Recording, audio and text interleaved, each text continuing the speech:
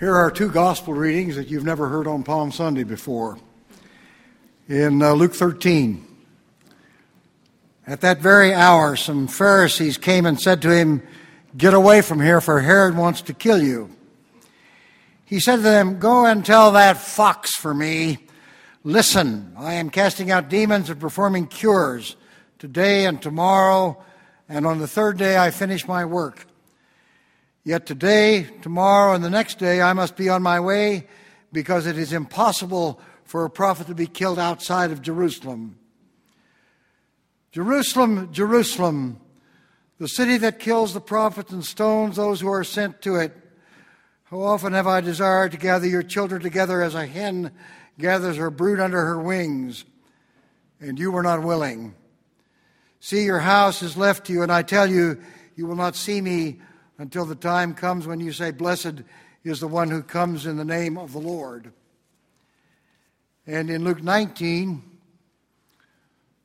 some of the Pharisees in the crowd said to him, "Teacher, order your disciples to stop." He answered, "I tell you, if these were silent, the stones would shout out." As he came near and saw the city, he wept over it, saying, "If you, even you, had only recognized on this day the things that made for peace, but now they are hidden from your eyes. Indeed, the days will come upon you when your enemies will set up ramparts around you and surround you and hem you in on every side.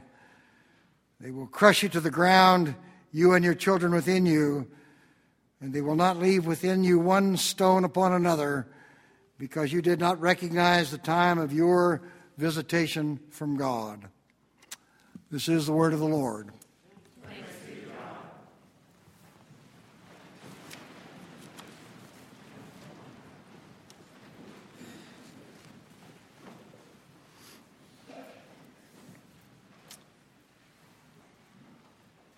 It's a very great privilege for me to be invited again to visit with you and to think with you about the gospel. I am sorry to be missing Joe, and we'll hope he has quick recovery, but it is a tribute to Nina and to Kathy and to their staff colleagues that things go on, and I am so glad to be with them.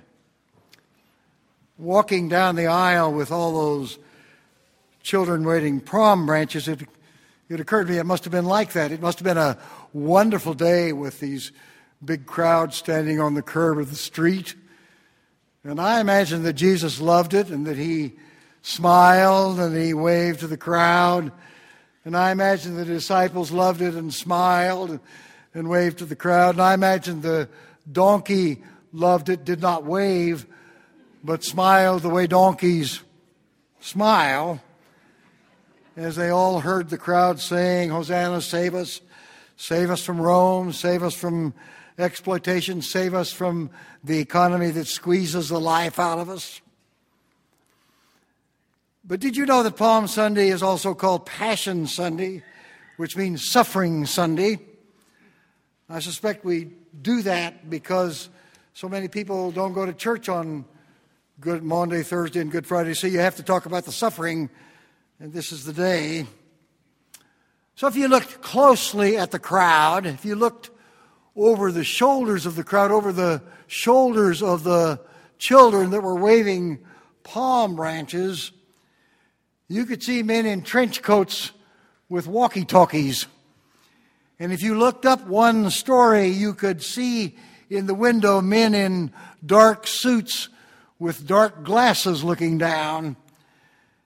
And probably there were cops through the crowd sent there by the Roman authorities. The Roman authorities, represented by the governor, did not want anything disturbed, and they knew this was a dissenter who had come to town. They no doubt said, "We didn't have any trouble here till these outsiders came and stirred up trouble." That's what they always say. He came from Galilee, and in the New Testament, Galilee is not only a territory, it's an attitude. It's an attitude of being an outsider, of being forgotten, being a part of the small agricultural community that was being taxed so that the people in the city could live well. So Jesus came into the city, and he represents a contrast to this concentration of the media gathered around the temple and its learned lawyers, whom we call scribes, and the monopoly of money in the city and imagination to match the money.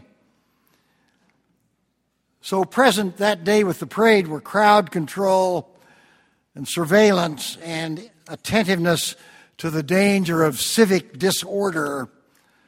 The crowds did not notice the trench coats and the dark suits. They were too exuberant, but you can figure they were there. So Jesus, with his little company, rides into the city. It's a royal city that knows all about pageants. It's David's city. It's the city where the Messiah was to come. It's a city of wealth and power and influence and propaganda. It's a city of boiling tensions even today. This Jerusalem with Jews and Christians and Muslims. It was Jerusalem, but it could have been any city. It could have been Louisville. It could have been Cincinnati, where I live, because economically and politically, all cities are about the same. They're places of learning with universities, though we do not know whether the University of Jerusalem had a basketball team. They are cities of media attention and advertising, home to big banks and huge concentrations of wealth and power. And almost every city has those who are left behind, who are numerous and visible. They're out on the streets and they are without resources. And the left behind worry the city establishment. So there are endless arguments about what to do with them, about whether to feed them or to house them or to transport them away and keep them out of sight. The city exaggerates the differences between the haves and the have-nots. The city is the place where everything is overstated and everything comes into the extreme, and he came there.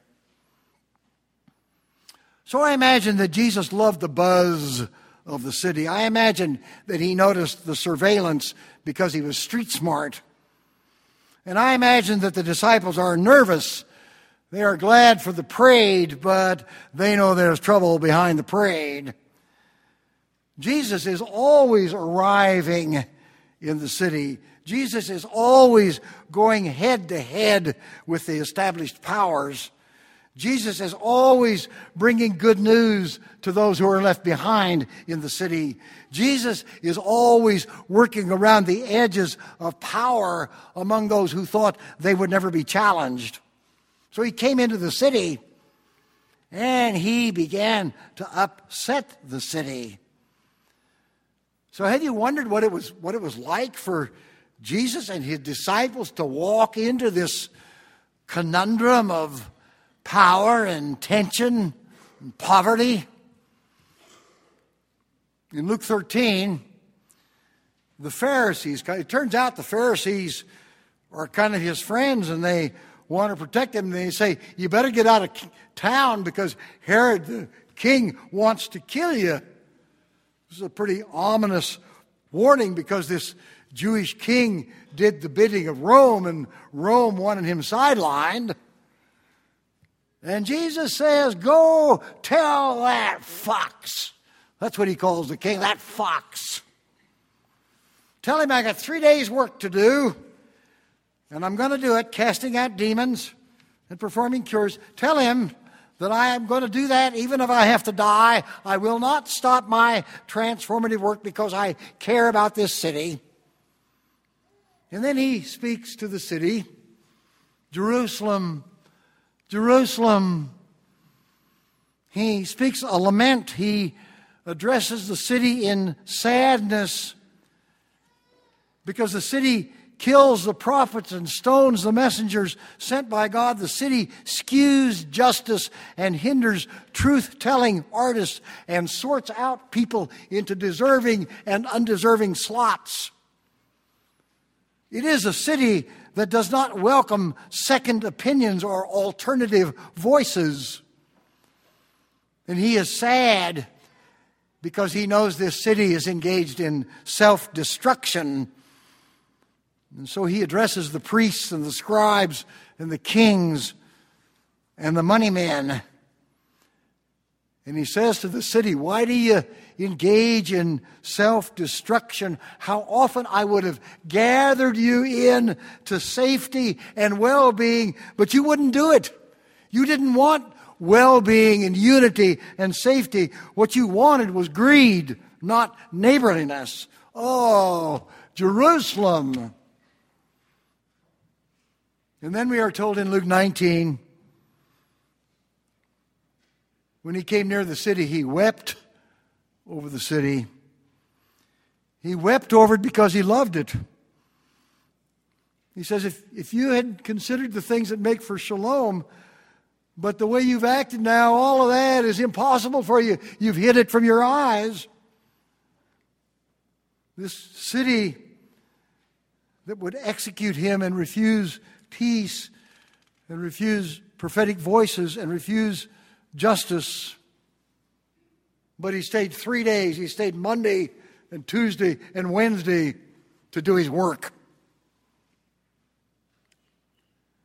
Now I know that this struggle in Old Jerusalem has nothing to do with you, and it doesn't have anything to do with me, except that we're all city people. Our city is not Jerusalem. Our city on the Ohio could be Louisville or Cincinnati, where I live. But what's going on here is that Jesus loved the city. He loved the city enough to cry for it. He wanted them to see the city the way it was. He wanted to heal the city. He stayed there at risk to do his ministry. And because he loved the city, he wept over it. Because he knew big trouble was coming to this city. And what I think is that what goes on with Jesus in that city is what goes on with Jesus' people and this city. So consider, he loved the city enough to stay there. He didn't run, so the church's ministry is to the city, to the public life, to the public policy, to the public possibility of the city. The church is not simply a priest to individual persons, but it is a witness of the great public issues, the sort of thing that goes on at Highland Baptist all the time. He stayed. He wept. He wept because he knew what was happening. He saw the destructive power of greed and fear and exclusion. He saw that the city, in its concentration of wealth and power, was a venue for despair and exclusion. So we are called to see the city. We are called to weep for it, to see the city the way it really is, and not to believe the propaganda. To tell the truth about the city and not to be blinded by the scribes or the priests or the king. Enough to cry. He stayed. He wept. He cast out demons. He not only willed it well, but he acted to make it well.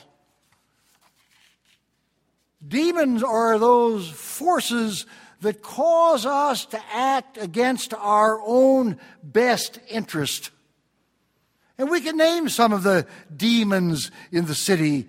Forces such as sexism and slave trade that goes on around the Derby, and racism and exploitative money that keeps people hopelessly in debt.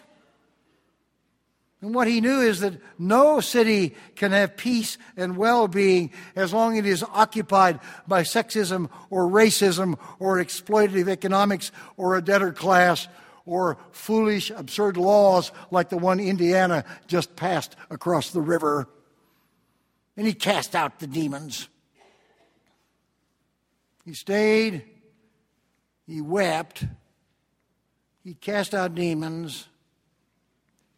He performed cures in the city. I often think how hopeless the city would be if it weren't for the witness of the church. Because the church is the engine for forgiveness and generosity and reconciliation and second chances. The church is an agent for forgiveness of debts, forgiveness of failures, forgiveness of poverty, forgiveness of the refusal to care. And Jesus is into that. He used what he had left of his life before his execution to work transformations.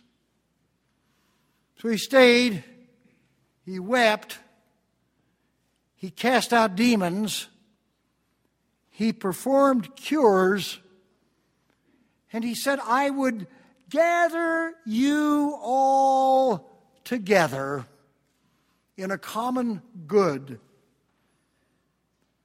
But of course, most cities are organized to sort people out by race or by class or by money. But he would gather them all to a common good because he knew that the city would work best when all are gathered to a common good that overrides fear and greed and anxiety and exclusion. So I am the tail end of the Sundays in Lent. So your pastor wrote me about that. We'd be doing love this and love that and love that. And I got the hardest when I got love the city, for God's sake. So the news is that Jesus loved old Jerusalem. He loved old Jerusalem with a demanding love. And he stayed there to work his will for peace and justice and well-being. So one of the projects you might take on this week is to think through what it means to be a church of the baptized in the city, what it means to stay there, what it means to weep there when you see the city the way it really is, what it means to cast out demons in the city, what it means to cause cures of forgiveness in the city, what it means to gather a city that is all divided by race and class and money. It is no wonder that the ordinary people and the left behind and the children all gathered on the curb. It is no wonder that they all gathered there and they all said, Hosanna, save us. Because where Jesus comes, the city has a chance. He came to love the city, to weep, to tell the truth, and some parts of the city responded with Hosanna. Hosanna is hope. Hosanna is hope that overpowers fear. Hosanna is justice that vetoes injustice. Hosanna is a possibility that comes after honest sadness. That was his work in the city. And it is our work. And the news is that where he comes, the city has a chance. Where he comes, the city has a future. Where the church loves the city has a second chance. So think about that. Hosanna is hope. Hosanna is hope that overrides fear. Hosanna is justice that vetoes injustice. Hosanna is gathering that ends all of the exclusions. It is his work. It is our work. It is the work of love that makes all things new. And when they saw him, they said, Hosanna, Hosanna, Hosanna, Hosanna. That's what they said.